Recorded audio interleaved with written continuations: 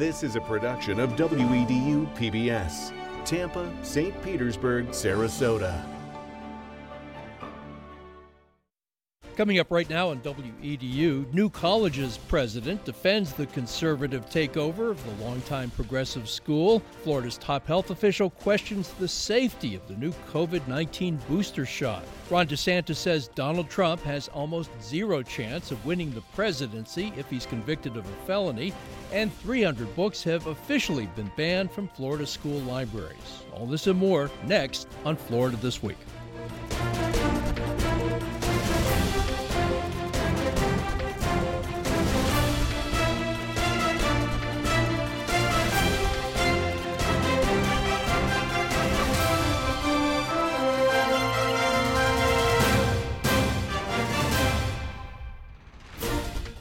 Welcome back. Joining us on the panel this week, State Representative Fentrice Driskell represents District 67 in Hillsborough County and is a Democrat. Danny Kushmer is a real estate broker and a businessman and a Republican. Dawn Peters is a member of the Pinellas County School Board as a nonpartisan seat, but she is a registered Republican. And Mike Deeson is an independent journalist who's registered as a Democrat, but has also voted for Republicans in certain elections. And thank you all for doing the program. Nice to see you. Thank you for having us. Well, the newly installed president of New College, former House Speaker Richard Corcoran, defended the DeSantis administration's takeover of New College at the Tampa Tiger Bay meeting on Friday. New College in Sarasota has been undergoing a makeover since January, when Florida Governor Ron DeSantis installed a conservative majority on the board of trustees that led to the appointment of Corcoran as interim president. In March, trustees abolished the diversity office on campus, and in August, the board voted to begin the process of dismantling the gender studies program. In recent months, more than a third of the faculty have left. Corcoran received his law degree at televangelist Pat Robertson's Regent University. Here's part of what he said on Friday. And the biggest way it's got off the tracks isn't its faculty, still a tremendous faculty. It's in its leadership. They raise about $2.5 million a year.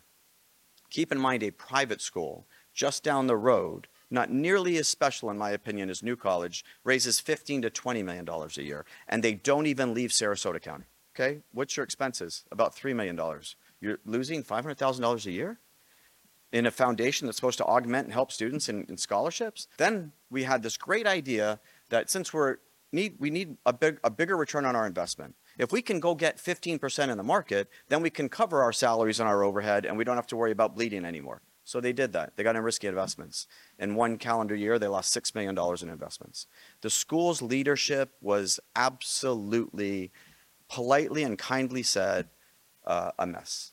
If you want to have that great liberal arts education, you have to be dead center. It doesn't mean you have like all your professors are moderates or dead center. I'm saying you have to draw that line in the middle, and you have to have faculty on both sides. Dating myself a little bit, but you want William F. Buckley on your faculty, and you want Gore Vidal. And after the speech, I got this reaction from a New College parent. My name's David Daigle. And David, what did you think of Mr. Corcoran's speech? I thought it was pretty shallow, no substance whatsoever. We had a parent who asked about the treatment of students, and he decides he wants to talk about pins and buttons that tour guides are putting on their shirts.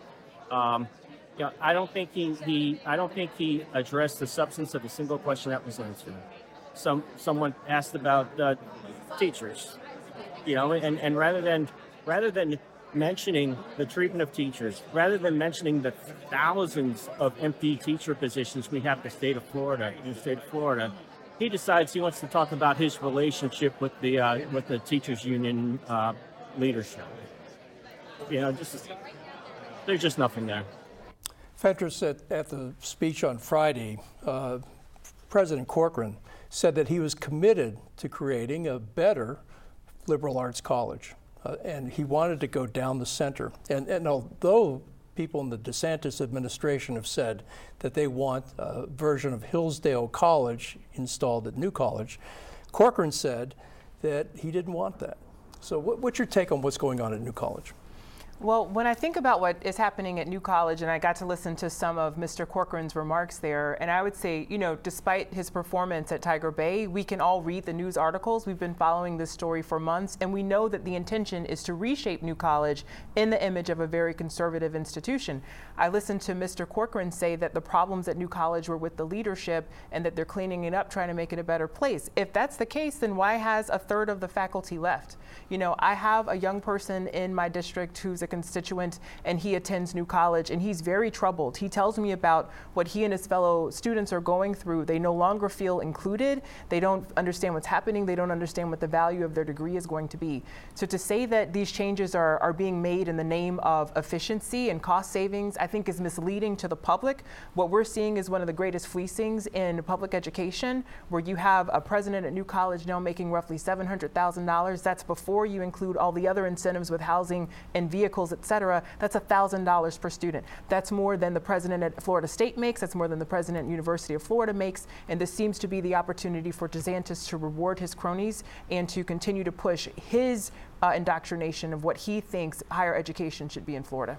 Danny, what do you think of the governor's makeover of New College? Well, I think what we're missing here is really the story is that New College has experienced record enrollment right now.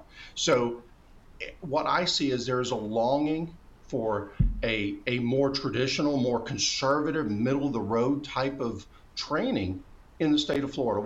While we preach all the time about not necessarily needing to go to college, get a trade, be a plumber, be an electrician, all these trades we need, and I certainly see that in the real estate industry.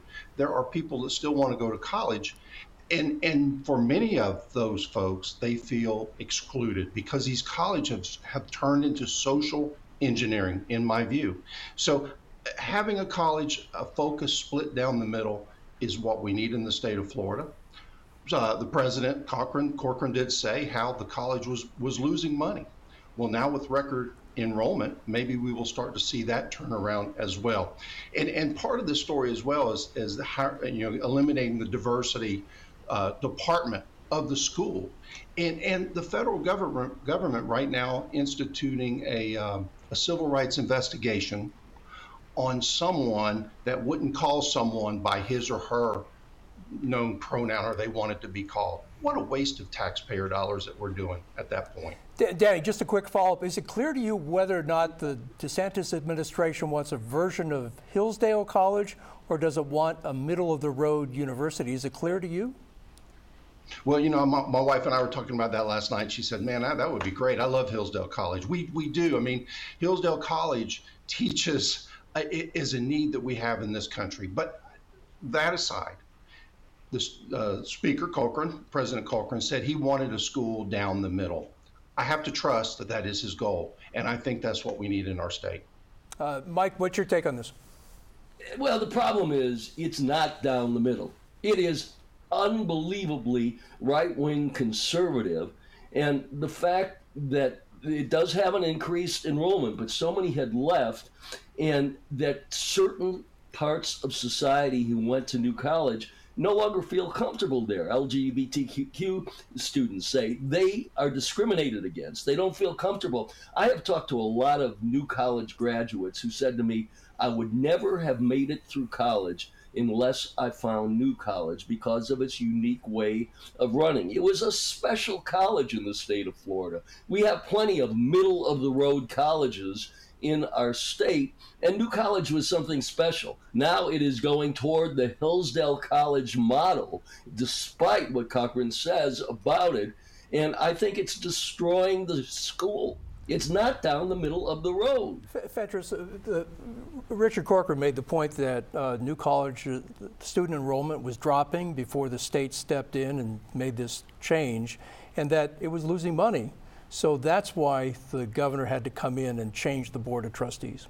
Yeah, but 1 + 1 doesn't equal 2 here, right? Because we're coming in to change the Board of Trustees in the name of efficiency or in the name of making it like Hillsdale. If you want to come in and you want to help New College to perform better, then do that. But what we've seen is an extreme swing to the right that is completely transforming the culture and the character of that place. And I think it's important for students to feel included and welcomed and visible and seen, and that is what they had at New College. Okay.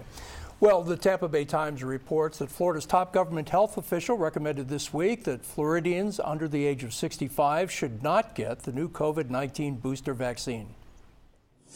That advice runs counter to federal guidance. This week, the U.S. Centers for Disease Control and Prevention recommended the vaccine booster for everyone 6 months and older, ahead of an expected busy flu and COVID-19 season this fall.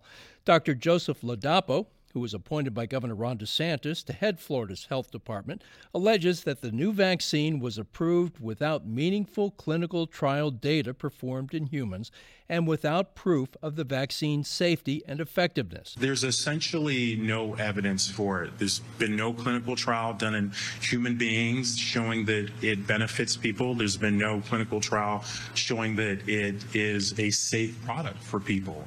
And not only that, but then there are a lot of red flags. It comes as cases of COVID-19 in Florida have risen over the summer, with almost 24,000 cases reported in the final week of last month. Now, other medical experts don't agree with Surgeon General Ladapo's findings. This is just like what we do with the flu shot. Every year, the flu shot changes a little bit, but it's trying to match the circulating strains with the vaccine. I don't know what the basis of his saying that it shouldn't be given to people under 65 and why it should be given to people over 65. If it's bad for one group, it's bad for another group. And that doesn't make a lot of sense. Mike, I got to ask you, you're home in part because you've got COVID. How are you feeling? Are you okay?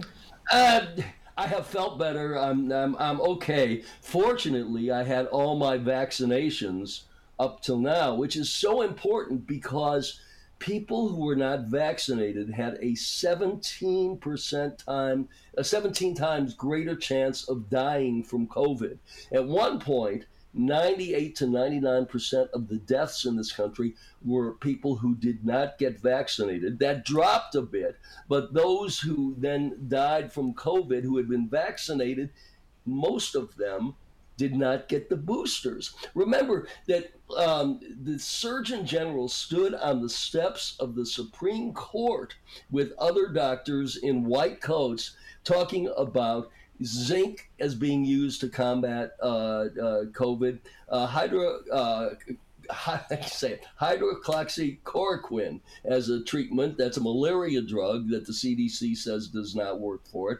I don't know what this guy is thinking about, but it is dangerous. And like I said, I am fortunate, even though I have it, I have been vaccinated as much as I can. This is just downright dangerous. It's downright crazy.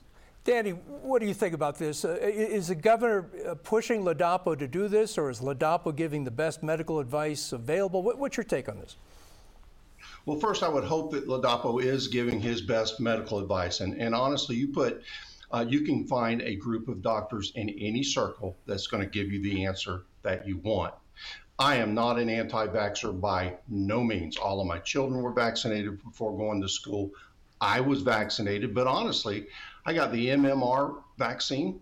I've never had the mumps. I've never had measles, and I've never had rubella. But you can get vaccinated for COVID and have 16, 17, 18 boosters, and you're still going to get COVID. I got COVID back in December of 2020. So I was one of the OGs, and it was bad. There is no doubt about it. But I survived it. Both my wife and I survived it. We quarantined ourselves. We did not get tested. So we don't know for sure if we had it, but we're pretty positive. But what I would say is, yes, there is an increase. But since day one, there has been less, right around the 1% or less of a death rate. Since day one, it has not changed. It may have gone down 1/10 or 100th of a percent, but look at Johns Hopkins and their numbers. It's 1% or less since day one. So, you want to get boosted? That's great. Go ahead and do it. but it should never be a mandate, and I don't think the government should recommend it. Don, you're on the school board. Welcome to the show, by the way. Thank But you. what's your take as a school board member in Pinellas County? Are there any mandates in the works for COVID or for masks now that we're seeing a resurgence of new variants of COVID-19? Well, I'm like Danny. I'm not an anti-vaxxer by any stretch of the imagination. My daughters attended public schools. They got all their required vaccinations all through public school. But I don't think that we should mandate vaccines. I think that's a personal choice, and it's up to the individual to make that decision for themselves. And if they want to talk to their doctor about it, so be it. Pinellas County Schools does not have any mandates in the works for masks or vaccines. In fact, the governor said that we can't do that as a government entity. I remember talking to some Pinellas teachers who were afraid of teaching back at the height of the first round of COVID because they were worried that people were not vaccinated and not wearing masks, and they worried that classrooms were unsafe. Well, if they don't feel safe, they should take the precautions they feel necessary to protect themselves, and vice versa. Okay. Fentrice, is the Surgeon General of the state of Florida politicizing this issue, or is he basing this on sound science? Well, he's continuing the politicization of this issue. And, you know, as I was listening to our conversation, I think our words would ring hollow to the members of my district, the constituents who have lost family members due to COVID and friends who have lost family members due to COVID. We're talking about this in such an antiseptic way, but the reality is that people suffered great losses during that time, and those losses probably could have been mitigated if the president that we had at the time, Donald Trump, didn't start politicizing this issue from day one.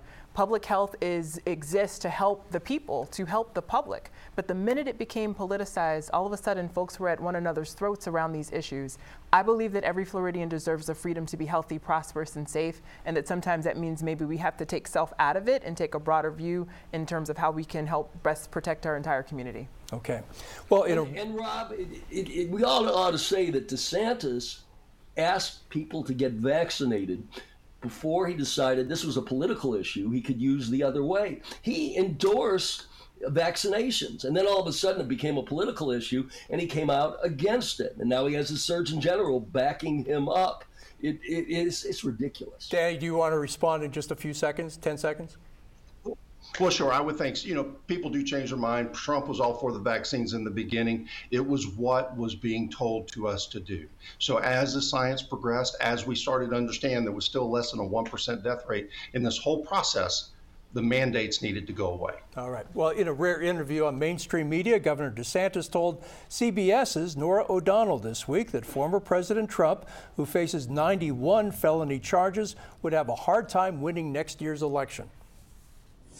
So I didn't think even before all this that the former president should have run again. I mean, I think that there's too many voters who he's a deal breaker for them. I mean, Nikki Haley says Americans won't vote for a convicted criminal. Do you agree with that? I think the chance of getting elected president after being convicted of a felony is as close to zero as you can get. Danny, is the governor right? And it looks like former President Trump is on the road to winning that nomination. Is Ron DeSantis right about this? I'm a big Ron DeSantis fan. I think he was the right governor at the right time. I'm a big Trump supporter as well, and I definitely supported him in the general election. But prior to him running, before he got in the race, I was a Jeb Bush supporter, and I like Jeb a whole lot. But how many people at that time in 2016 underestimated Donald Trump? I think the governor right now is underestimating Donald Trump again to his detriment. Right now, the polls I was looking at this morning, Quinnipiac, I think has Trump in the primary at 62% and DeSantis at 12%. These indictments have just further emboldened Donald Trump, has emboldened his supporters, and which I would count myself among them, to see this as a political witch hunt. There's people around the world that even say that as well. So is a conviction going to change that? It might, but honestly, I don't think so. I think if he's convicted, that's going to bring his base out even stronger, and he will win the primary. Now, winning the general may be a different thing.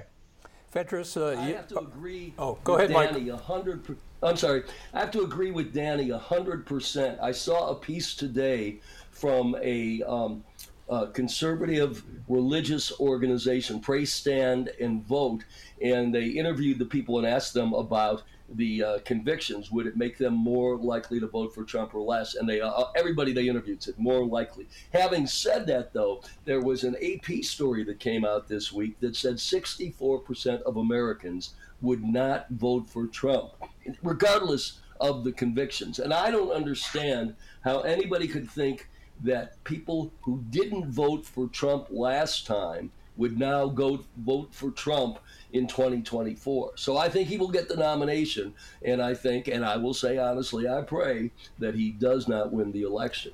Fentrice, what's your take on, I want to ask you about Danny's point. Danny says, look, these charges against former President Trump are a political witch hunt. What do you think?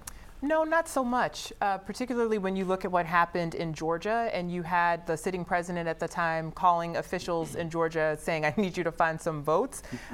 That's fraud and sounds like felony to me, full stop. I don't know how this is going to impact the ultimate outcome of the election, though. I think if Trump is the nominee, he loses the general, because what we saw both in 2020 and in 2022 in the midterms was a rejection of extremism. I don't think any of us have any problem with there being, conservative perspectives and more liberal perspectives. I think all of that is great to have in the mix. But what America is experiencing is extremism fatigue, and they're tired of being, pulled along by this former president who just wants to take them on a ride that's so wild. All right, let's do one more topic. NBC News reported this week that Florida school districts removed about 300 books from school library shelves last school year. That's according to a new list of removed or discontinued materials that was quietly made public by the state's Department of Education late last month. The removals were prompted by more than 1,200 objections raised by activist individuals or parents of public school students. The discontinued titles include dozens of books containing LGBTQ themes or characters, including the award-winning memoirs Genderqueer and All Boys Aren't Blue, as well as the illustrated children's books A Day in the Life of Marlon Bundo and Tango Makes Three. Other books on the list include Toni Morrison's Pulitzer Prize-winning novel Beloved, Bernard Malamud's National Book-winning novel The Fixer, and Margaret Atwood's Booker Prize-winning novel The Testaments. Manatee's district removed the third most books from its shelves last year, 25. Only Clay and Martin counties removed more. Don, I think we're only going to have time for you to answer this question, but should we be concerned about 300 books being removed across the state, or is this what should be done to protect our kids? Well, I think it's up to the taxpayers in that district. I can tell you in Pinellas County, in the 22-23 school year, we removed 0 books. We had a couple of objections, but we followed our process. We followed due process, and the books were then reestablished. And sometimes books do need to be put into certain categories to be age appropriate for children based on their content, and I don't disagree with that. There is very specific law that states that gives us the guidance that we need to follow to understand how to do that. But at this time, we have not removed a single book in Pinellas County, and I don't agree with banning books. My daughter is a librarian in Pinellas County. My daughters are extremely well read. I have never censored what they read, and but that's a parent's choice. So, like I said, I can speak to Pinellas County, and I'm very proud to be working in that county with the people that I am. Okay. Well, before we go, what other news story should we be paying attention to? Fentrice, your other big story. Property insurance. Property insurance rates are on the rise. I know we're all feeling it, but there's a report that's been released that property rates with Citizens is about to increase. So this billion-dollar bailout, multi-billion-dollar bailout that was just given by the Florida Republicans in the legislature to the insurance industry didn't work. $3 billion. $3 billion. Yeah. Danny, your other big story. Well, I was following a story down south in Indian River County. The Indian River School Board apparently was being a little bit criticized by one of their tweets that they had not too long ago. So they decided to just completely privatize and where you have to ask to join their Twitter account. This is a public institution, a government in the state of Florida that has protected and locked down their tweets. Me personally, We live in a state that has full sunshine, and our government should not do that. I reached out to the ACLU of Florida, which on their website talks against this. I've reached out to the school board, and I've reached out to the county commission down there, as well as our state reps. I've not heard buckus about it, and that's very disappointing to me. All right. And Don, your other big story. I don't know if it's a big story, but as far as school boards are concerned, there's a referendum coming up on the next ballot, sorry, for whether or not school board should go from a nonpartisan seat to a partisan seat. And what's your take? What do you recommend? I would like to see it stay nonpartisan because I don't think schools should be politicized. All right. And Mike, your other big story.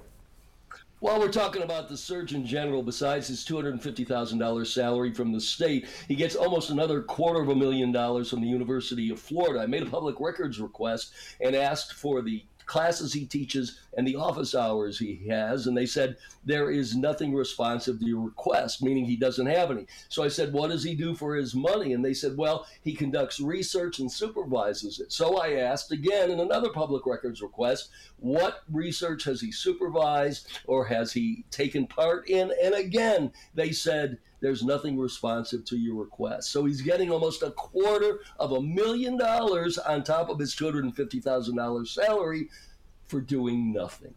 I think we were wrong to label you a retired reporter, Mike. Hey, thank you all for a great show. And thank you for watching. Send us your comments at ftw@wedu.org and like us on Facebook. You can view this and past shows online at wedu.org or on the PBS app. And Florida This Week is now available as a podcast. And from all of us here at WEDU, have a great weekend and happy Rosh Hashanah.